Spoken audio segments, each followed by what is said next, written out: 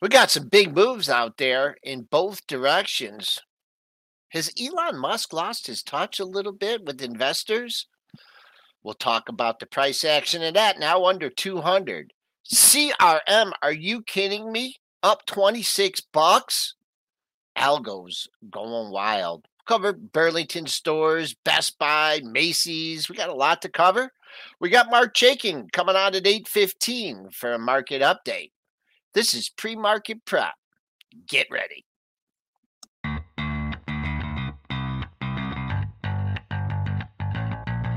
Coming to you live from downtown Detroit, this is Benzinga's Pre-Market Prep with your host, Joel Elconin. This is a volatile puppy here, isn't it? And Dennis Dick. I'm bidding a penny. I'd buy that stock for a penny.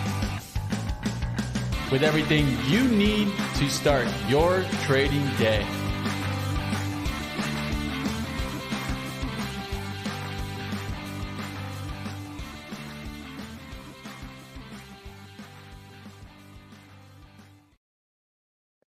Good morning, traders, investors. Welcome to Pre-Market Prep.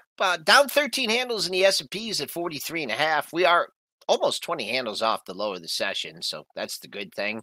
The buck bounces back after decline yesterday, up 36 cents, 104.79. Bonds, they're down a little over half a point, 123 and 17/32. Crude working into 78 handle now, up 37 cents to 78.06. Gold down after a couple day rally, down 670, 1838.70. Silver back under 21, down 20.5 cents at 20.89. And Bitcoin futures having a $500 range, down $65 at 23,465. Let's bring in Triple D first. Triple D, did you have your head on a swivel last night? Holy moly. Yeah, There's big some moves. I mean, Wow. we are seeing wicked individual stock moves. The indices are kind of just choppy, but the individual stock moves are nothing short of incredible.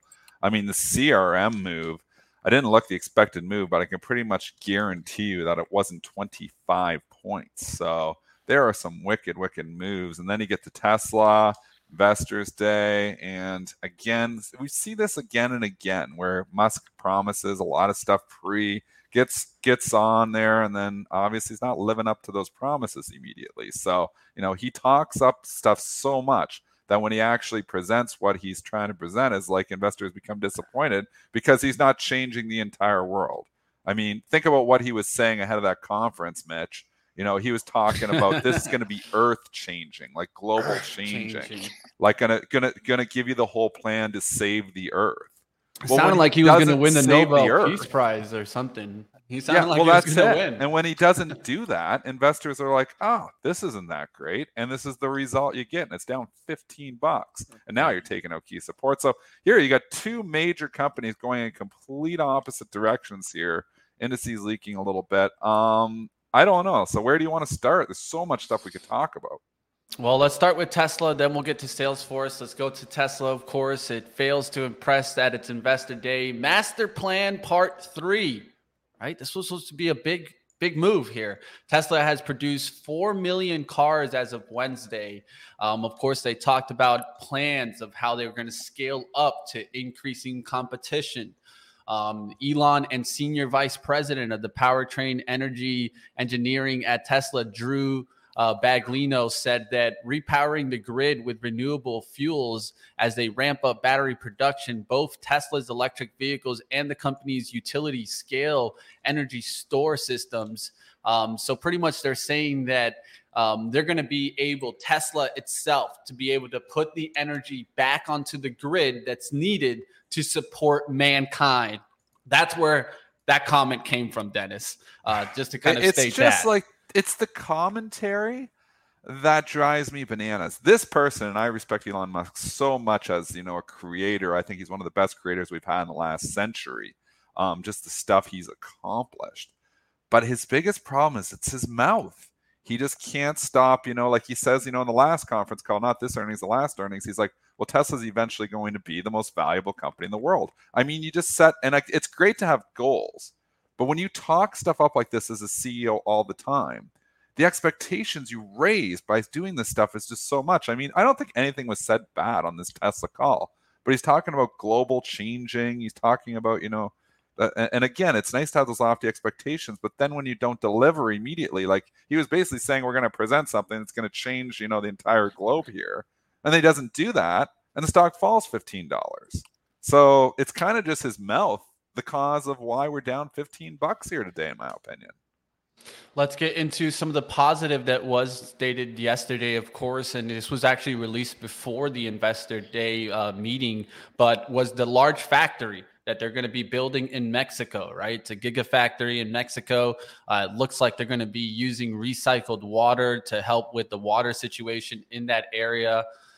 So definitely this one was a positive for them as they keep building more and more gigafactories around the world. And then it was this one, I think was definitely the slide to catch. I don't know if you guys caught this one, but this was regard to transitions to EV and pretty much Tesla's goal to produce 20 million electric vehicles per year by 2030. And so if you look at this slide, one thing that you do see is that you see on the Cybertruck there on the right. Yeah. Well, there's something above it that's hidden from us. And so it looks like this is how Elon started getting a little bit of the rumors going here. So what could it be, right? It looks like there's another truck coming sometime down the line.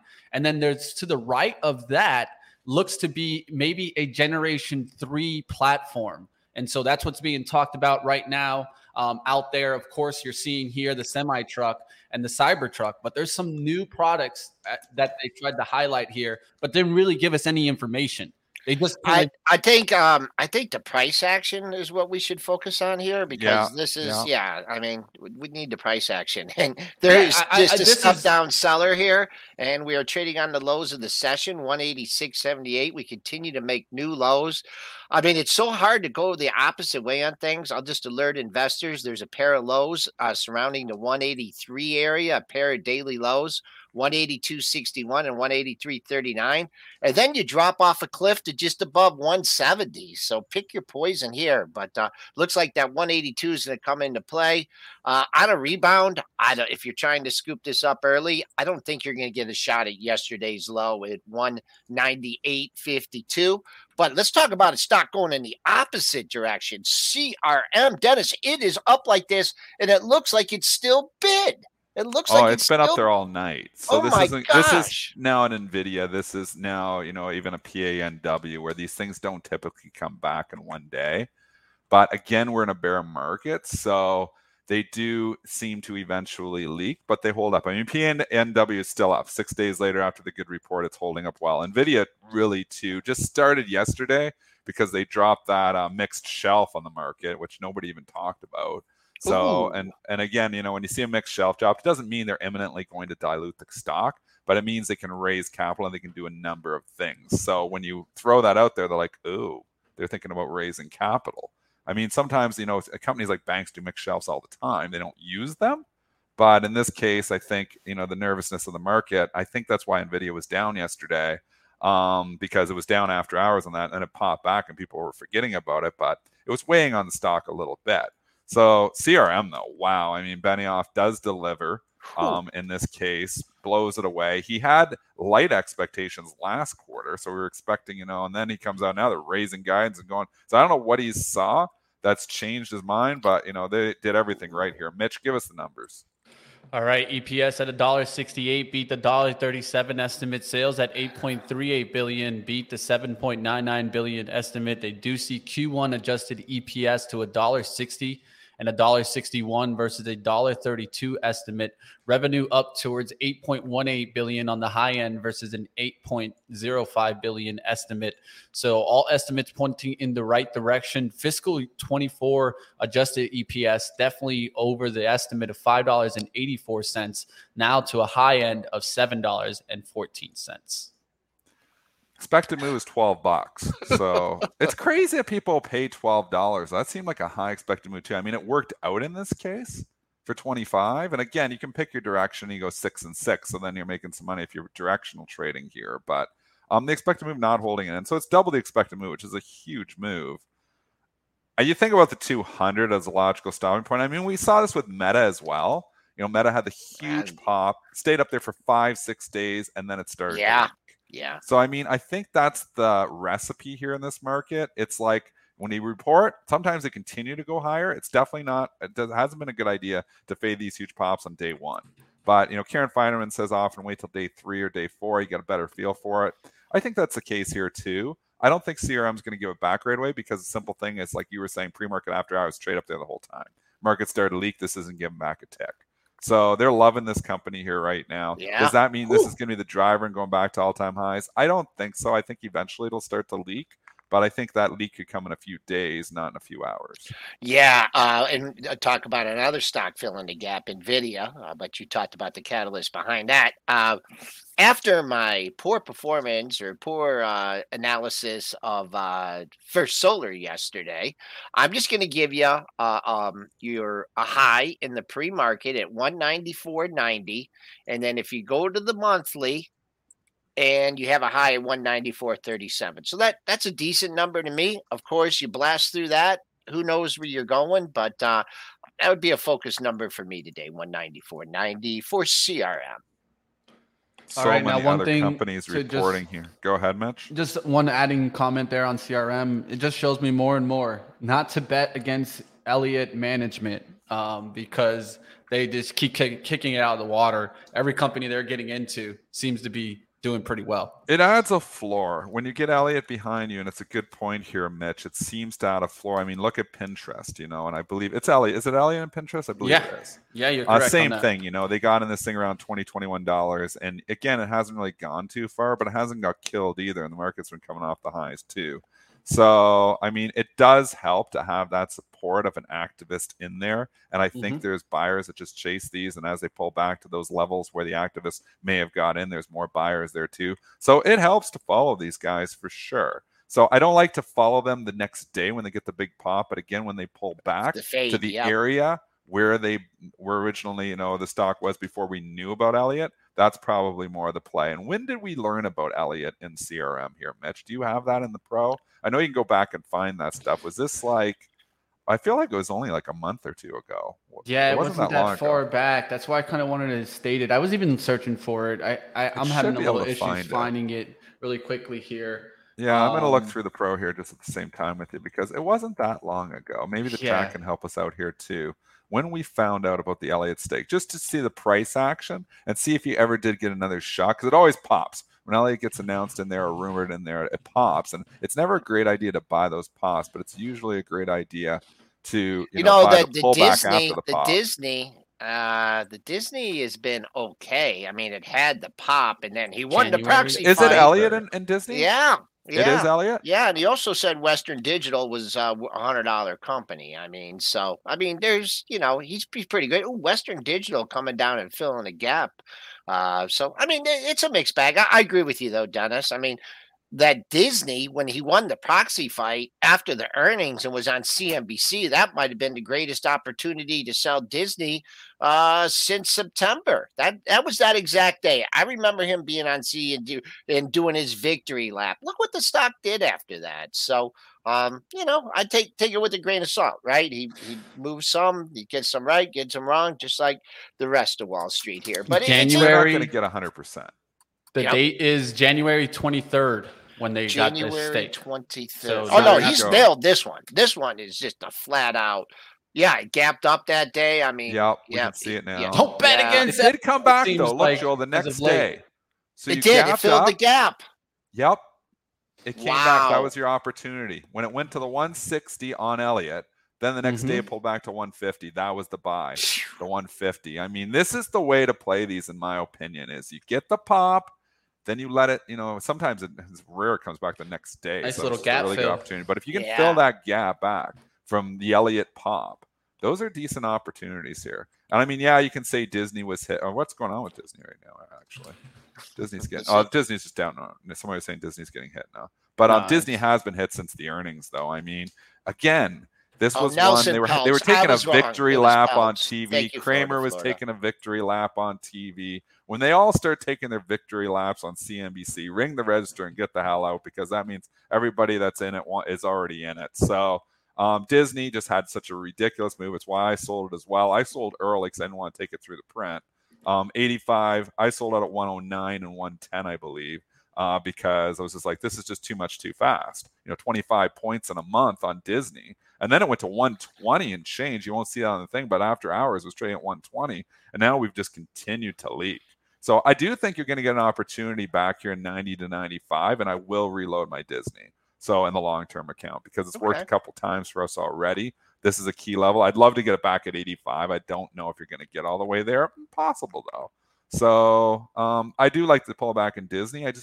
And again, maybe it's only 98 it's going to give you, but I think the way we're going with this market, I feel like we're going to get more. Mark Chaikin. Got it. Yep, that's what time it is. You know it. Let's get to it, team. I know you guys in the chat were talking about it earlier. Let's get to Mark Chaikin here.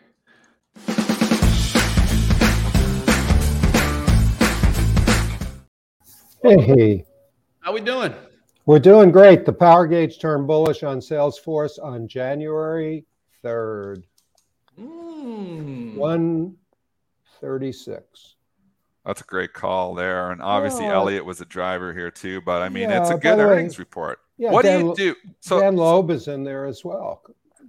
So Mark, and again, we're being seen that this is the market to take profits in when you got it. I mean, here's a huge pop. Your power gauge turns bullish at 136. The stock's 193, basically up 50% since your power gauge turned bullish. When do you sell? When do you take the profits? Depends what your style is. If you're a trader, you definitely take it. Although sometimes these things last for a day or two after the pop. So yeah, if you're a trader, you sell it. Long-term Salesforce, they've got a lot of things they can do. My favorite tool in the world ever is Slack. I wish they hadn't bought it. I wish it was still public. Singularly the best productivity tool I've ever seen. But that's just, they're pushing them to maybe spin it off, which would be a big win. But if you're an investor, you just hang on if you believe there's a bull market taking you to new highs, because this will go to another 50%. Let's talk about that. Do you believe we're still in this bull market here that is going to take us to new highs? Obviously, we've pulled back significantly in the last couple of weeks here. If you're believing in the bull market, this seems like an excellent opportunity to get in. What's the power gauge showing now overall in the overall market? More bullish than bearish stocks, even though we've had about a 7% pullback. I'd rather talk about what to do in the market. Sure. I'm still a buyer on pullbacks. I wish some of the big names that have really had huge moves in the construction industry, like Fix and EME and MYRG, would pull back. But guess what? They're making new all-time highs. This is a market where you want to be buying the dips. And, whether you see it that way or not, as Walter Deemer, who was, the sort of creator of the breakaway momentum thrust that everybody who's technically oriented is keying on since January 13th, said, when you should be buying them, you won't want to buy them. That's a great. I saw that quote go by on. I think it was getting around on Twitter yesterday. Yeah, yesterday. Because I saw it too. It's a great point. It's a recurring theme with Walter, who's a brilliant guy. I called him when the momentum thrust triggered, because I watch it as well, and I had never talked to him. We had emailed once or twice. Had a wonderful 20-minute chat with him on a Saturday. Great guy, very thorough, and he's taking a lot of flack on Twitter right now, by the way, because of this bullish call that he made, which is ridiculous. I mean, if you don't want to be in the market, you don't want to follow a guy, just go away, but don't troll him. It's crazy. Well, that's Twitter. If you want to be on Twitter, you will be trolled. That's one thing you got to understand. But one thing that I would ask Mark is that you're saying that bullish outlook, right? What levels are you maybe looking on the SPY, the S&P 500, for it to break that mentality? Well, Joel asked me that 2 weeks ago, and I misspoke. I said 3960. The level is 3850 to 3870. So after these breakaway momentum thrusts, you get a decline of between 5 and 8%. Sometimes it happens from the day of the thrust, which was January 13th. Sometimes it happens from a higher peak, which in this case was 4,200. So an 8% drop from 4,200 takes you down to 3,865. It's such a choppy market, though. Like, aren't you concerned that if we do pull back to 38.50, that's actually going to be the buying opportunity, and then we just rip higher here? I mean, momentum strategies in certain stocks has worked well, but in the overall market, it's just chopping up. And I've been warning traders about this as well. And I've been calling for a sideways market here for quite a while here now too. That we're just going to be in this prolonged chop because the battle between the Bulls and the Bears, even me and you, Mark, were battling it out last time you were on the show between the Bulls and the Bears. It's heated right now. And I think this heated battle just equals more chop. Like, well, but if you're right, then you want to be buying the dips. If it's a trading range market, what could be better than buying strong stocks on pullbacks? Or selling weak stocks on rallies. Yeah, I mean, I don't think you should be shorting in this market because we've been saying for 9 months, avoid the previous bull market's favorites. But guess what? Zoom got a bullish rating in the power gauge 2 days ago. Wow. Why? Why did Zoom? Or I guess analyst estimates and changing psychology, and who knows why. It's 20 factors in the model, which is great. Because I was just going to ask you about that, Mark. Do you run for the power gauge for the factors? Do you run one? So obviously you don't have one for the S&P, right? Because there's like different analysts. Do you have one for the S&P? We have a rating. The rating's bullish for the S&P, the IWM, and the QQQ. So and I don't want you to reveal the secret sauce here, but what in the power gauge would give you more of a bullish indication when the market drops 200 handles?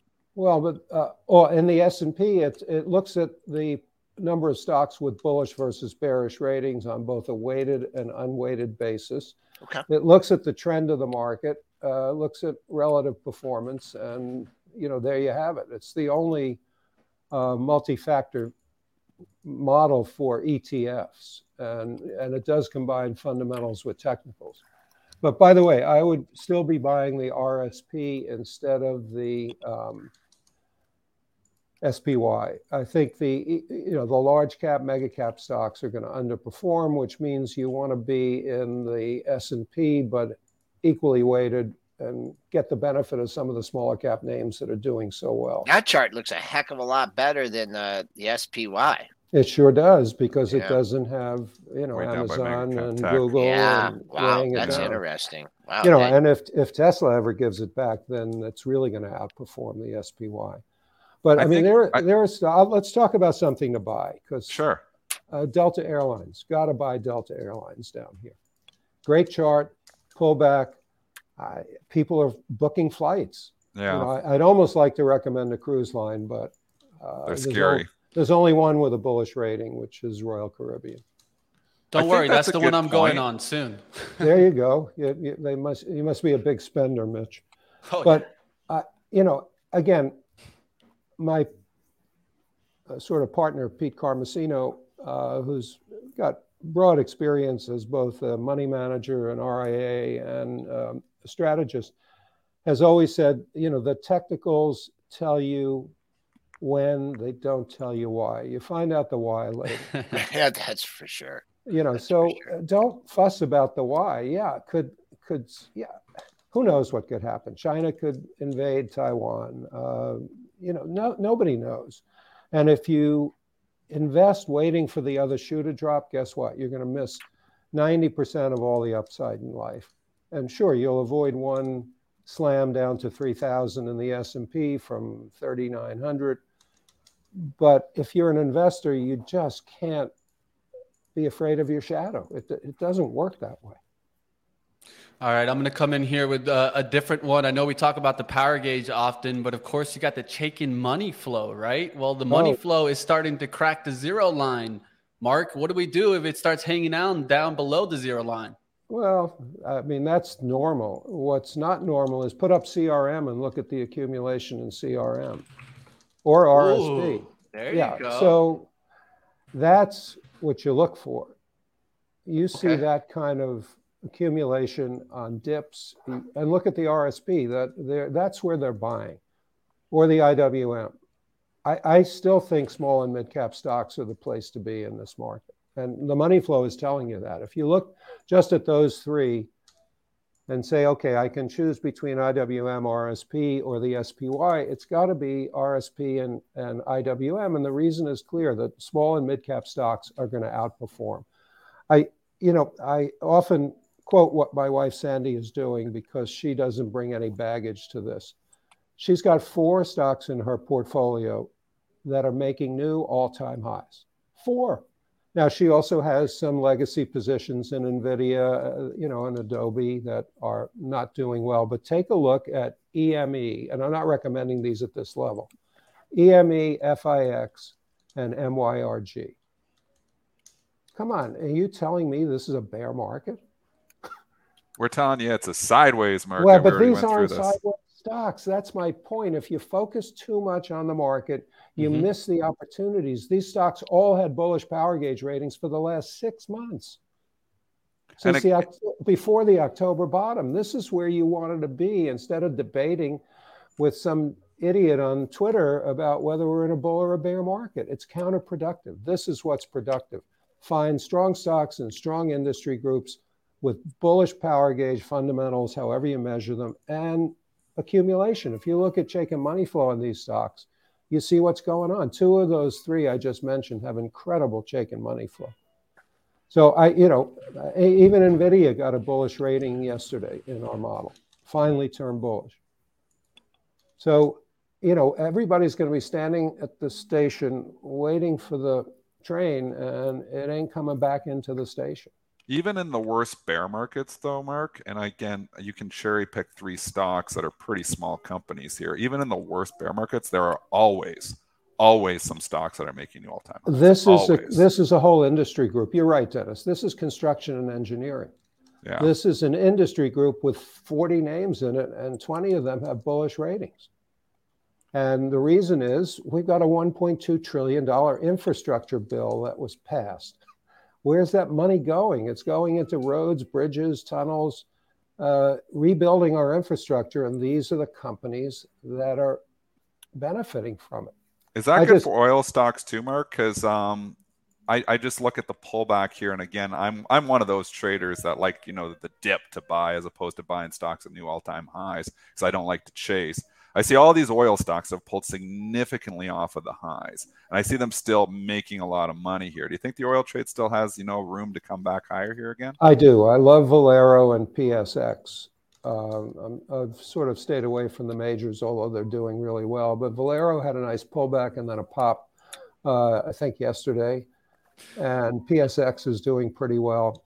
I think if you have a favorite natural gas stock, you should be buying it here. What, do you have one? What about MPC? I like EQT. EQT is the largest. It has a bearish rating in the power gauge, so I can't touch it right now. But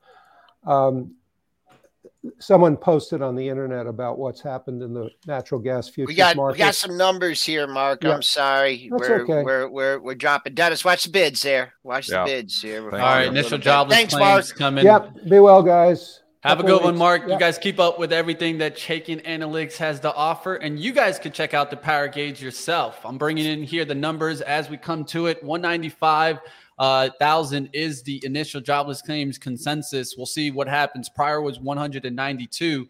Let's see what we get on the numbers now. I'm putting up Joel's charts to watch the action. Yeah, it's this is a thin area. And someone made a good observation yesterday about, where the next daily low was. And it's down here closer to 3,900. We have a pair of lows, and I don't know if this is going to come in today.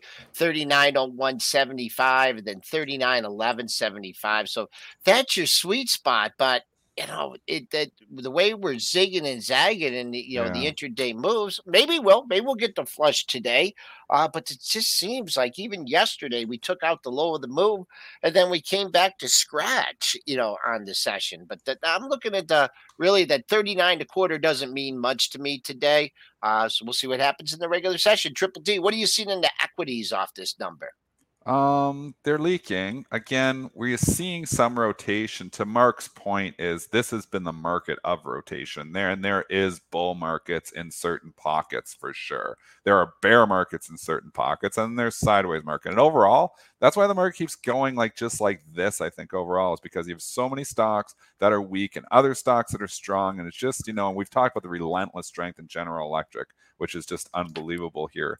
But today I'm seeing pretty much selling across the board. Only thing I'm seeing stronger, Macy's, it reported. We could get to that in a second. So some of your retail stocks are holding up okay. Kroger had a pretty good day here too off the earnings report here. Some of the consumer staples are trading higher, which again is more defense here. But I'm looking at the banks getting hit here now. I'm looking at Tesla just leading the charge for. Is it still going? Yeah. Oh, it's still falling here, Joe. We're 186 here now, down 16 points here.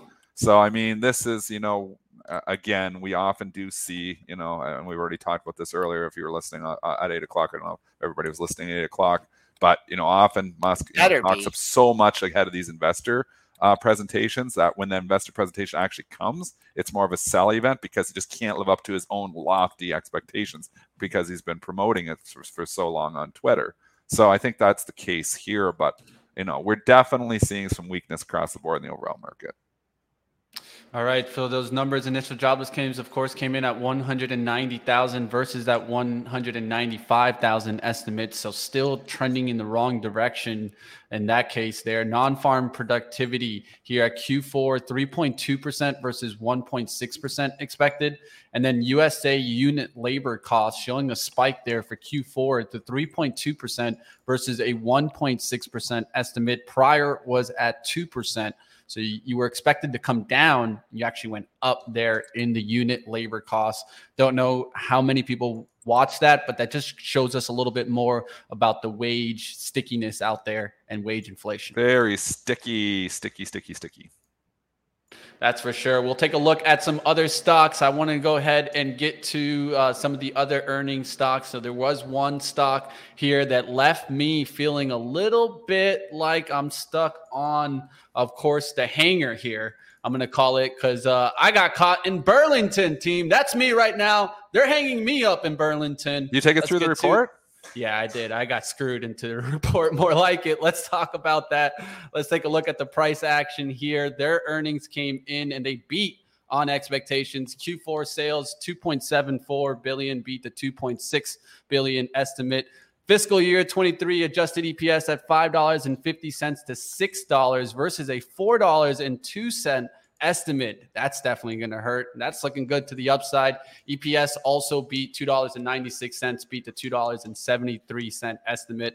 So yeah, they got me on the coat hanger today. That happens to all of us here, Mitch, the coat hanger. So, I mean, I'm on it almost every single day. I'm actually on it every day in certain trades. I mean, when you make trades on it, there's going to be some winners, there's going to be some losers. So there's nothing you can do. Why'd you take it through the report? Just curious. Well, I mean, the stock is up over 105% since October. I saw the TJX reaction to that report. It got hit down on a decent report. Ross got hit down after it beat. So I was like, well, this is the next discount one. It's up there near the resistance, has started rejecting the move. But yeah, as you guys can see, I took a hit on that one. And I don't take many stocks. Are you still in the it? Earnings. Yeah, I'm going to be working my way out here towards the open. I'm going to see if we can get a little bit of a tick down to try to work out. But it's a really small position for me whenever I gamble on earnings, just like you kind of mentioned yesterday, Dennis. It's just more like a little bit of a gamble, smaller size. Hey, and sometimes you win some, sometimes you lose some. I usually cut the size. If I'm holding something as a trade through report, I usually cut the size down to about a third. Because the moves are just so extreme. So I don't want to like stomach a full size position. I'd have to be really, really convicted to take a big move through. And actually I took two stocks through here. I took Macy's through the report long, which actually worked out. And I was like, I cut a whole bunch of it out last night. And I was like, I can't take that much stock through it. But I just kind of loved the reaction to Kohl's. So the reason I took this Kohl's through long, really rebounded. I loved the reaction to Kohl's. Kohl's was a disaster, and they almost closed that thing green. I'm like, well, if Macy says anything okay, they're going to rally the hell out of this. So I took a little bit of stock third, probably even less, probably a quarter of a normal size. I was really nervous about it. And I wish I was like, why didn't I take a full size through? And I actually already got out. I sold a 23. I almost topped. Sold some at 23.30 and I think 23.15. So in the low 23s, which was near the high this morning. Which, I didn't time it perfectly, obviously, but 23.71 is where it got to. So I got out there. There's a big buyer at 23, and I was kind of leaning on him a little bit too after the report. So it went up, and then it was coming down. It's like, it's getting too close to him, and then it's obviously or her, and it's come back in. But again, when you're taking these through, I had a little inkling, I had a little feeling, I was a little more comfortable taking, Macy's through the report for the simple reason is that I loved the reaction, even though Kohl's was a terrible report. I just absolutely love the reaction to it. So that's why I thought it was a low bar for Macy's, and it worked out. So, I mean, sometimes, you can take those. I do wish I took a full-size position through it, but I didn't have the guts to do that. Wow, you got 23.71 was the pop, but we got a little bit of a reset. So you're $2 off the pre-market high. You got to take that into consideration. Just doing a reset here. You already traded through 22. So I want to give much significant here to the $22 area, 21.92. It looks like you can get that pretty easily. But the better area is an area of three highs, and it's right at the 22. Let's call it the 22.60 area for the next target. And then, of course, that pre-market high of 23.71. Market may be, working against this a little bit today too. A down market, people are selling or taking profits, but that's what you look at. S&Ps we're leaking towards the low of the session here. No bounce on that number. There was nothing, no interpretation of any good news from that number. Pre-market low 39.25. Yeah, we've got a big time leak here, continuing to leak. And now you start feeling like we've cut through the double bottom that we put in the last 2 days. Yeah, now the range broken. 393.64 held 393.38 also coincides kind of with the 393.5. So we found support, but now we're starting to take that through. So now you go to the next Joel Alconin level, and I'm just going to ballpark it and say it's 390. So another 23 handles down. I feel like you've got that in this market. Maybe obviously we don't always get down to it, but that's the next bounce level. So I wouldn't be jumping in here right now down 244. I think we could, and especially with the way Tesla's getting killed here today. And again, if Tesla turns around at the open, they just start rip roaring buying it. They might just turn around and buy this too. I think the next level you're looking at buying the dip is 390 though. Yeah, I see a pair of lows. Actually, there's three lows flanking that area, and that goes back to the to the two lows I mentioned in the S&P, or actually the three lows in the S&P. So yeah, 3,900 ballparking. Daily numbers 39.11.75. That'd be the next target. But that's what we've seen in this market, man. Who knows the path to get there? What about Snowflake? It looks like that's melting today. All right. Well, I wanted to touch Best Buy, but we'll go back to go Best Buy. Stay with the retail. Go Best Buy. Yeah, so this is one that I was very high convicted to the short side, was holding it for about 5 days. But yesterday it started coming back towards the close, and I got a little weak-handed. I took the small profits, didn't want to swing this one, and it looked like this one should have been the one to swing short. Best Buy, but hey, hindsight 2020, right? Adjusted EPS $2.61 beat the $2.11 estimate. Sales of $14.73 billion beat the $14.72 billion estimate. They did see their fiscal year 24 adjusted EPS to $5.70 and the high end of $6.50 versus $6.71 estimate. So lower EPS guidance moving forward, and also comparable sales to decline 3 to 6%. Well, let's see. It was bid up ahead of the report. Really? It was bid up $1, and I thought about it, but I'm like, it's not enough. When I've taken something and and I'm looking at and Macy's is a different story. I wasn't worried about, but if I'm taking like an edge, what was that stock that I was up $3? Dollar Tree was up $2 or $3. I'm like, that's enough. I was like $1. I was like, oh, it's up. Somebody's been $83.50. I was like, well, they're giving me $1, but I'm like, I don't know. And then I was nervous about the reaction of these retailers. The Kohl's scared me almost to be short retailers for the simple reason is that I like the reaction to Kohl's being a disaster and rallying. I'm like, well, if Best Buy says anything okay, it could rally. I guess it didn't say anything okay though. Oh wow, good thing you did cover that thing. That ended up bolting over 152. But this Best Buy, I don't have a best support area. This 80 has been sticky, but it's definitely cut through it. I'd have to say next daily low, if you're looking for more on this one, 78.63. But and I noticed this in the Dollar Tree too. So keep an eye. The buyers can be sneaky on this one, because when we were talking about the Dollar Tree, I was saying, oh, well, can it hold 140? Because that's where it was trading in the pre-market, and that's where you had the daily lows. Well, it got nowhere near there on that opening print. Buyers stepped up right away. It ended up opening at 143.30, ticking 30 cents lower and exploded. So not sure if that's going to happen at Best Buy today, but just it should be noted. Some of the pre-market, I mean, the way you covered that Dollar Tree, I mean, not holding on. I mean, I know that's your style to do it, but surely worked out to the good. But boy, these It really had a retailers, wild range, eh? I'm just looking at the Dollar Tree, because pre-market it was trading down significantly, and then it opened low, and they just bought it. And sometimes you see, this is why I like, if I'm taking these through, to get out of them pre-market, because you have wicked turns sometimes, even to your Burlington, Mitch. And again, I'm obviously, if you're short the thing, it's always scary, and sometimes these moves continue, but sometimes you see some wicked reversals too. So you're not going to see that in a CRM because the volume's higher. And again, you often don't see these wicked reversals when the volume's like 10,000 shares or 5,000 shares. Yeah. And when CRMs trade as much stock as it has, it traded a pile of stock last night, or it traded 813,000. These aren't typically just going to reverse just like that, because they've traded up there for too long. But when you get these ones that are trading like 500 shares, 600 shares, and it's down like $5, oh, it's getting killed. It's a couple people sold that only. So I'm like, nobody's really voted here yet. So that's when sometimes you're like, wow, what a reversal. Well, on some of these smaller cap stocks or mid cap stocks that trade 500 shares in the pre-market, is down 10 points. Then you see it up 10. You're like, what a reversal.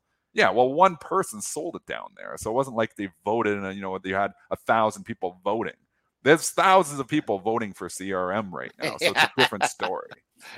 Yeah, and they're all voting to the buy side here. Just hovering and as much as they're voting to the sell side on Tesla.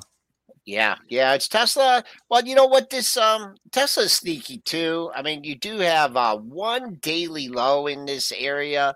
Just one? Yeah, 187.61. So you did get through that in the pre-market, but people love to buy the Tesla. Pre-market low stands at 185.42. All right, let's get to Snowflake. You wanted to take a look at that, Joel. Let's go into it. Snowflake adjusted EPS at 14 cents, beat the 4-cent estimate. Sales of 589.01 million, beat the 575.72 million estimate. We'll see what happens. Is it time to go for the snow? In my opinion, no. But it keeps leaking too. Yeah. And here's, another one and we were just talking about potential reversals and stuff, but this, has been hit. It tried to come back a bit. Now it's getting hit again. That's not the type of pre-market chart. And the main reason, like me and Joel started, when we started pre-market prep 10 years ago with Benzinga, one of the main reasons we started this was people weren't using pre-market price action to trade intraday. Like me and Joel like to look, where did it go in the pre-market? Where did it go after hours? What's it look like? Because you can see a stock down 10, but maybe that stock was down 20 and now it's only down 10. And that tells a completely different story. And, a lot of your charts providers don't even include it in, the regular, tick charts, or they're not including in the regular candles. And I mean, this is so much information that we have here. So when I look at this pre-market chart on Snowflake, I don't see as much potential for a reversal, for the simple reason is that this got hammered and then they tried to buy it back, but there was just too many sellers, and now it's getting hit again. This is not the type of chart that I'm looking for a potential reversal on. And the only thing I would look at, I don't know what positions people have, but I look at that 135 area, and you don't in a stock like this, $100, $140 stock, or it was $150 stock. You're not going to get the sweet double bottoms and things like that. But when I see four lows in the area, and I put a horizontal line there, 133.74 to 137.31, I just go 135. Right? It's a number. So there, the first time, I would keep an eye on that level longer term. If you're looking at, if down 1460 is not good enough for you. I will say if you do try and scoop this thing up, and I mean these things go all over the place. This 144 area found some sellers right after the kind of initial dip. Someone decided, 4 a.m. I'm out, and they hit the 144. So projected range 135 to 144 for shares of Snowflake. I like that when you give the projected range. I like that. Sometimes it can be close, and sometimes it can be. Welcome to trading. I'm still amazed by First Solar yesterday. I mean, crazy move, man. Yeah, one that I'll put on your radar since you're seeing that First Solar is SEDG, because that one loves to run a decent amount and had good earnings before First Solar.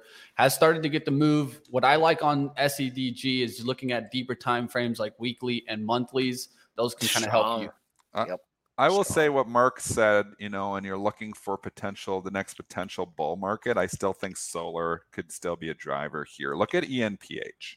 And this is off $138 from the high there. If we go to 339 down to 120 now. But I'm looking at this whole 200 area here, Joel. Nice. And I'm like, we've come back, and here's a stock that's just been a monster performer for a very long time. Not a cheap stock. But if you look, you've got an overall uptrend here. I'd lean on the 200, the low that we just made 4 days ago, 196. I don't mind this setup here. Again, if we're going into full bear market and everything's going to collapse with it. But if you think we're just going to chop around and sideways, and you're looking for something for the potential, and even looking at the tan, I mean, maybe you don't want to pick on an individual stock, but the strength from First Solar, SEDG, to your point, has been holding up very well here, Mitch. Yeah. I think some of these solar stocks could eventually catch a bid here once again. We'll see. There's a lot there, right? And I think there's some smaller ones too that you guys can keep an eye on to see if we start getting moving, like Sun W and things like that, and SPWR, Sun Power. But those don't look as strong. So at least there's very rare times that I would say at least I'm not looking at the laggard style trade there. I'm still looking at the leaders, SEDG, First Solar, and maybe ENPH, because these other ones just don't look good. Like that Sun Power chart, I don't think that looks good. And you're right. There has been some laggards here too. Smaller company, maybe not making money. I don't know if SunPower is. I had a really good one in SunPower a couple years ago. This was one of my good ones where I'd bought it like $5 or $6, and I actually got out of some at 50, which is unbelievable. I never hold anything that long, but that was one of my biggest winners from 2020, I believe it was. And it's come a long ways back down. It does have good support down here at 14, 15. Yeah. But if you're looking for the leaders, you got stocks like First Solar and Solar Edge near all-time highs, and you got this thing significantly off the highs. Definitely not one of the leaders. Sonova Energy, someone mentioned here. That's the smaller one, not performing as well. Looks like you need to clear $18 in that one. Is that Canadian? I'm not sure. Which one? Nova? Sonova. Maybe I'm wrong. I feel like that's Canadian. CSIQ looks okay too. That's not Canadian, believe it or not. Canadian Solar. I don't believe that. I don't believe Canadian Solar is Canadian. Let's look. I might be wrong on that. Maybe I'm wrong, but I don't know if it is. It's got to be Canadian. Canadian Solar. What about Canadian Pacific? It's got to be. Oh yeah, it is. I'm bad. It's in Guelph. So Come on. But you know what it is? I don't think it trades. I'm not sure it trades in Canada. Canadian Solar. Is there a Canadian symbol for Canadian Solar? Or I don't know if there is. That's what's screwing me up. SunNova, at least I checked it out. It looks like it's based out of Houston, Texas. So not Canada. Canadian Solar doesn't trade in Canada. Isn't that crazy? They want to trade over here, man. Yeah, I know. You got to trade over there. It doesn't trade in Canada. It only trades in the U.S. That's what screws me up. Canadian Solar, yet it doesn't trade on the Toronto Stock Exchange. Weird. That one actually looks interesting. I like the pullbacks. I like the monthly chart, how you kind of have that inside candles similar. Now you can get through those highs, especially the January high, 44.06. See if we get through there. All right, let's keep going. Let's get to the disaster stock of the day. Disaster stock, Silvergate Capital. You read my mind, Mitch. It's trading lower, of course. Wow. The company's saying it's unable to file its Form 10K for 2022 with the SEC. And I've been pointing red flags in coin, Silverbase, MSTR since November. I'm going to keep pointing that, and I wouldn't be anywhere near anything that has exposure to crypto, but that's just my outlook into it. It's up to you guys. It's decoupled. I mean, you've got a little bit of a rally in MicroStrategy and things like that, but the stocks just what's the other one? Mara? Stocks decouple. Yeah, decoupled. Stocks decouple when they say going concern. You never want to hear your stock talk about going concern. You never want those words written on any stock that you own. So far, Bed Bath & Beyond talking about potential, because going concern eventually often leads to bankruptcy. When they start talking about concerns about still being a going concern, eventually they often lead to bankruptcy. And we've had a number of stocks talking about this. Obviously, Carvana hasn't said it, but we've been worrying about that one. We've had Bed Bath & Beyond. They did the big, capital raise, but diluted investors so much that the stock had to fall. Novavax mentioned it 2 days ago, and we can see what happened with Novavax. And now you get SI with the dreaded going concern commentary here. You don't want to see that said on a stock that you own. It hasn't popped at all, that Novavax. I don't even want to give levels. I mean, I don't want to give zero. Let's get support at 0. Okay, I do. You took it. You took it right out of it. I don't want to say it because why I don't like to say things like that, because people own the stock, And I want them to get out while the getting's good. Yeah, man, you can't act like things are rosy when your company's sometimes stocks rally when like they go bankrupt. Right? We saw it with PCG. We have seen it happen before, but it is not a common occurrence. And they often don't go to 0, but they usually go to pennies when they go bankrupt. So, and they usually get delisted, and then they're in the pinks and the pennies, and they stay there for a long time. Lucky Kitchen. Look at Lucky Kitchen. Where is that Lucky Kitchen? What's the symbol on that thing? LKNCY. It's too many symbols. Once you have 5 tickers, you don't own stock. I know. It's at $30 though. 5 letters either. $30, Dennis. $30. Did it do a split, or did it do? No. I don't even. No, it didn't. This is like the hope story. And it's on you the don't pink slips, often though, see right? What, the 95 cents during COVID? No one was drinking coffee in bringing China. it up myself. Hertz did the same thing when it was in the pinks, They right? did, yeah. No, Hertz did the same thing. When they go to the Spinner pinks, backed they me seem up on to this wait one. though. Didn't Hertz do a reorg? Yeah, Hertz it went didn't pink just, first. Like, all of a sudden, it went pink just, first and then turn came it back. around. Yeah. Didn't it do a reorg? Yeah, I guess shareholders got something maybe out of it, but there was a full reorg on that too. So you got to just watch as looking at the share prices, because sometimes there's a reorg and they take shares from you and then they don't adjust the charts. So I feel like Hertz just didn't go straight back up. Maybe I'm wrong, but on some of these, again, we point out 2. I could probably point out 100 that didn't do that. Where's Sears Roebuck, Joel? Where's Polaroid? Where's all the there's a ton of other ones out there. Remember Excite at Home? They were going to be the one that we were challenging before Google even existed. It was Yahoo and Excite, and that's what we do our search on. And this Yahoo and this at Home Excite, it merged with the cable internet provider at Home, and it was Excite at Home. That went to 0. So I mean, a lot of times, if you're buying bankrupt companies hoping for thousands of % return, you're going to be left hoping in most of those cases. Someone brought up the Revlon chart. It's trading on the pinks now. REVRQ, 68 cents now. That Revlon. I mean, this is what is typical. It's not really norm for these stocks to turn around and people are saying, I'm showing my age. The bankruptcy stocks all go up. Well, you keep trying that. Keep trying those bankruptcy plays. I'm going to stay away from those. I don't want to hear going concern. I don't want to hear possible bankruptcy. I don't want to hear any of that if I'm investing in the company. Well, invest in good companies at reasonable valuations. Don't invest in bankrupt companies at no valuations. That's just my tip. Do what you want, though. I don't know if you guys are thinking recession, but I think we should all just take a trip to Six Flags because it looks like it's popping here. Let's go to Six Flags Entertainment Q4 EPS 16 cents. Misses the 18-cent estimate. Sales of 279.88 million, missed the 280.33 million. And I think that these statistics say it all, right? Their attendance is down 30% year over year, yet total guest spending per capita is up 23%. Admission spending is up 24%. and in-park spending is up 22%. So that says it all, right? Inflation causing prices to be a lot more. They're still able to kind of make some revenue out there, but the attendance is just atrocious, down 30%. Inflation is good for revenue increases. I mean, this is, to your point here, Mitch, you can have less people and still have as much revenue. The problem is that your costs are going to go up with inflation as well. So it doesn't really help the bottom line, but it definitely helps the top line. So if we're just a top line market that didn't care about the bottom line anymore, rah, go inflation, because you know what? Top lines will go up.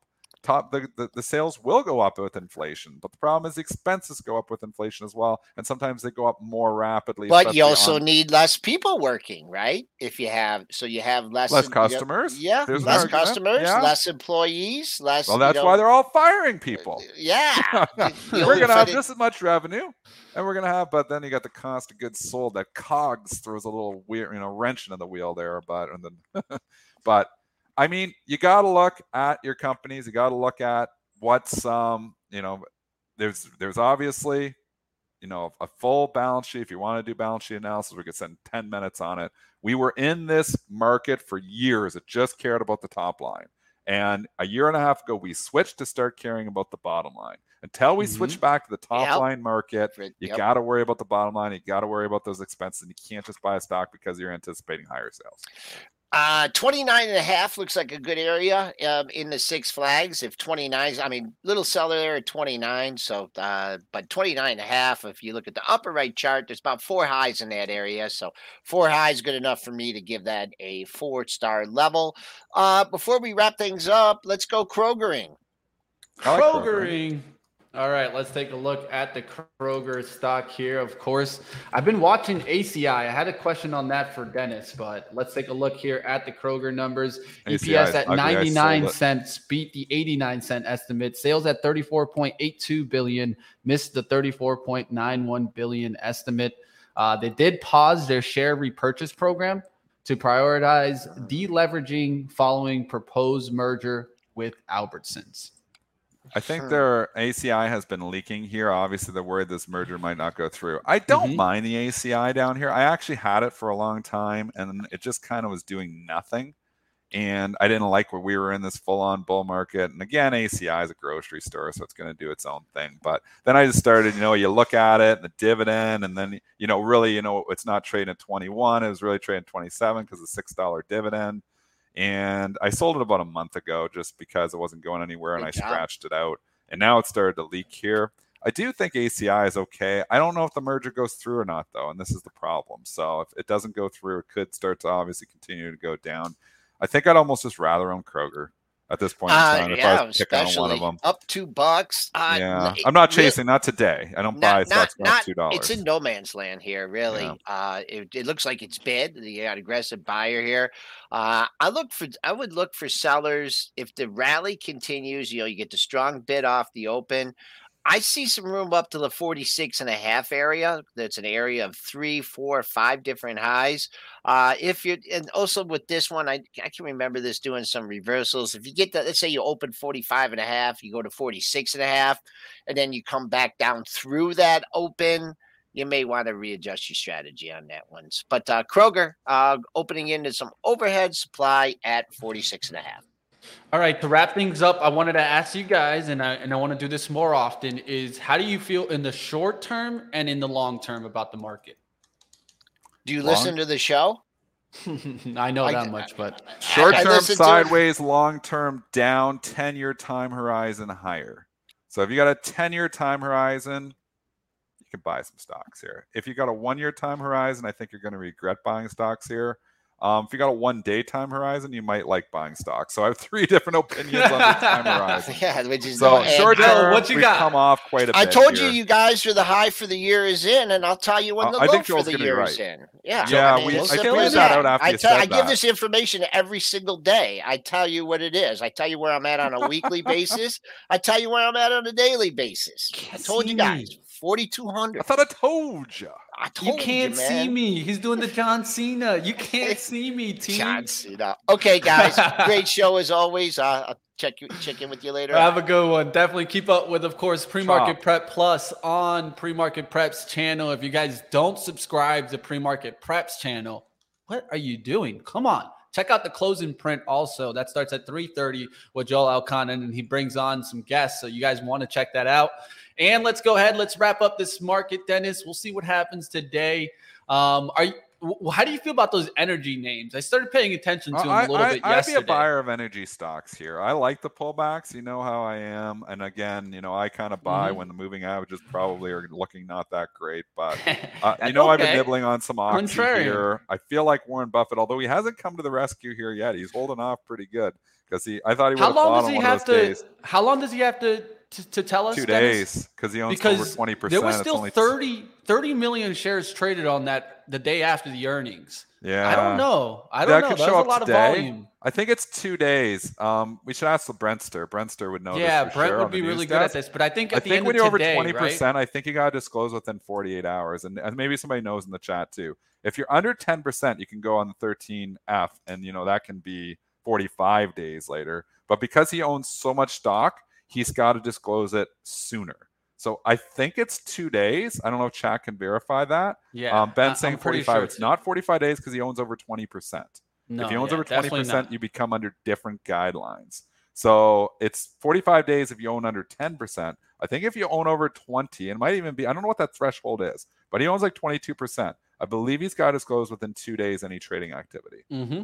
So that's what I'll be watching. And then we have some levels to watch in Oxy. If we can get back above 60s, yesterday's high, 60.09. You look to the left of that, 60.56. Really, there's some also resistance up towards maybe 61. But once we get to that levels, it'll look for a little bit of a turnaround. I did see Chevron, kind of similar charts, right? Bottoming levels. Also the same kind of chart, if you think about it, for ExxonMobil, just a little bit different in the price range where it's at on the daily, but also kind of bottoming factors there, multiple bottoms, now starting to try to come back up through those highs. And then just one more that I mentioned yesterday that had a good move that I put on the radar was MPC. This one looks interesting. Marathon Petroleum Corp has held the trend really well, hasn't really broken down, put a nice bullish engulfing candle yesterday. So this is one that's on the radar. All right, we'll go ahead and get out of here, my friend. Anything else? I was trying to research that. If it's 20, it's 10. I'm pretty sure it's 2 days. I'm pretty sure it's 48 hours. Now, the question would be, is Brentster would know for sure. Is it at the close, right? It would be at the close for 48 hours for me. I would think that would be, they would have to report it by the end of 4 p.m. today. But I'm going to go ahead and I'll check on that. I'll do a little research to kind of we'll find that out. Ask the on Brentster too. Brent's really good with that stuff, so he's probably going to know. It changes as you buy more. You've got to disclose sooner. So as you acquire more, like 10% is a threshold. Under 10%, then that's when you're seeing 45 days. But once ownership passes, passive investors label reaches. I'm just reading. I see 20% required a 13D within 10 calendar days. So I'm not sure if that's up to date or not. Somebody's saying it's within 10 days. So within 45 days, if your ownership exceeds 5%, or within 10 days, if your ownership exceeds 10%. I'm not sure if it goes to within 20. So I'm just grabbing this, so it looks like if you're under 5, you got 45 days. If you exceed 10, then it says you only have 10 days. But I think there's something that's even less. I thought it was 2 days, but I might be wrong. Maybe I jumped that up in my sleep. All right. Well, it looks like we'll just check it out. Well, I'm going to confirm for you guys. I'll take a look at it on live trading. Yeah, you we'll guys find out. Around. We'll go ahead and make sure. Definitely have a good one, Dennis. Go do what you do best, my friend. Get to your trading action. We'll have you back on. You guys can keep up with everything the Trader D, Triple D Trader does. Like always, give him a follow on Twitter. I'm going to go ahead and wrap up, bring you guys over to live trading up next. And don't forget, team, today is what? It's National Book Day, of course. You guys don't want to miss out. I want you guys to go ahead and make it over. World Book Day today. We got books, man. Do you see that back there? There's about 4 books that we're working on right now for our book club. I want you guys to join in. We're going to be doing Japanese candlestick trading book. I'm actually announcing it right now for the first time. So if you want to learn a little bit more about candles, like I just talked about for MPC, that's a bullish engulfing candle on the daily. And I'm talking about this right here, this little setup. Well, come on over to our book club. That's where we go ahead and read and go ahead and discuss on the weekends. This is Sunday nights. So if you guys want to keep building on your skills and want to join us for the book club, I'm going to throw up the link right here. We have over 300 members, actually over 325 members. So if you guys want to keep upping your skill, and remember, this is the only video that is absolutely exclusive to members out there. No one on the public is being able to get this. You have to sign up for the book club. This is the only video that I have on Benzinga that you have to be a part of the membership to be a part of. So I want to see you guys over at the Financial Book Club, and we keep growing. I think one of the things that I love is that we bring different traders' opinions into that show, and we get to discuss different outlooks. If you run into a barrier in your knowledge, this is where you want to discuss it to take it to that next level. We'll see you guys over on live trading. That's starting up now. Hit the like button and let's keep it going, team.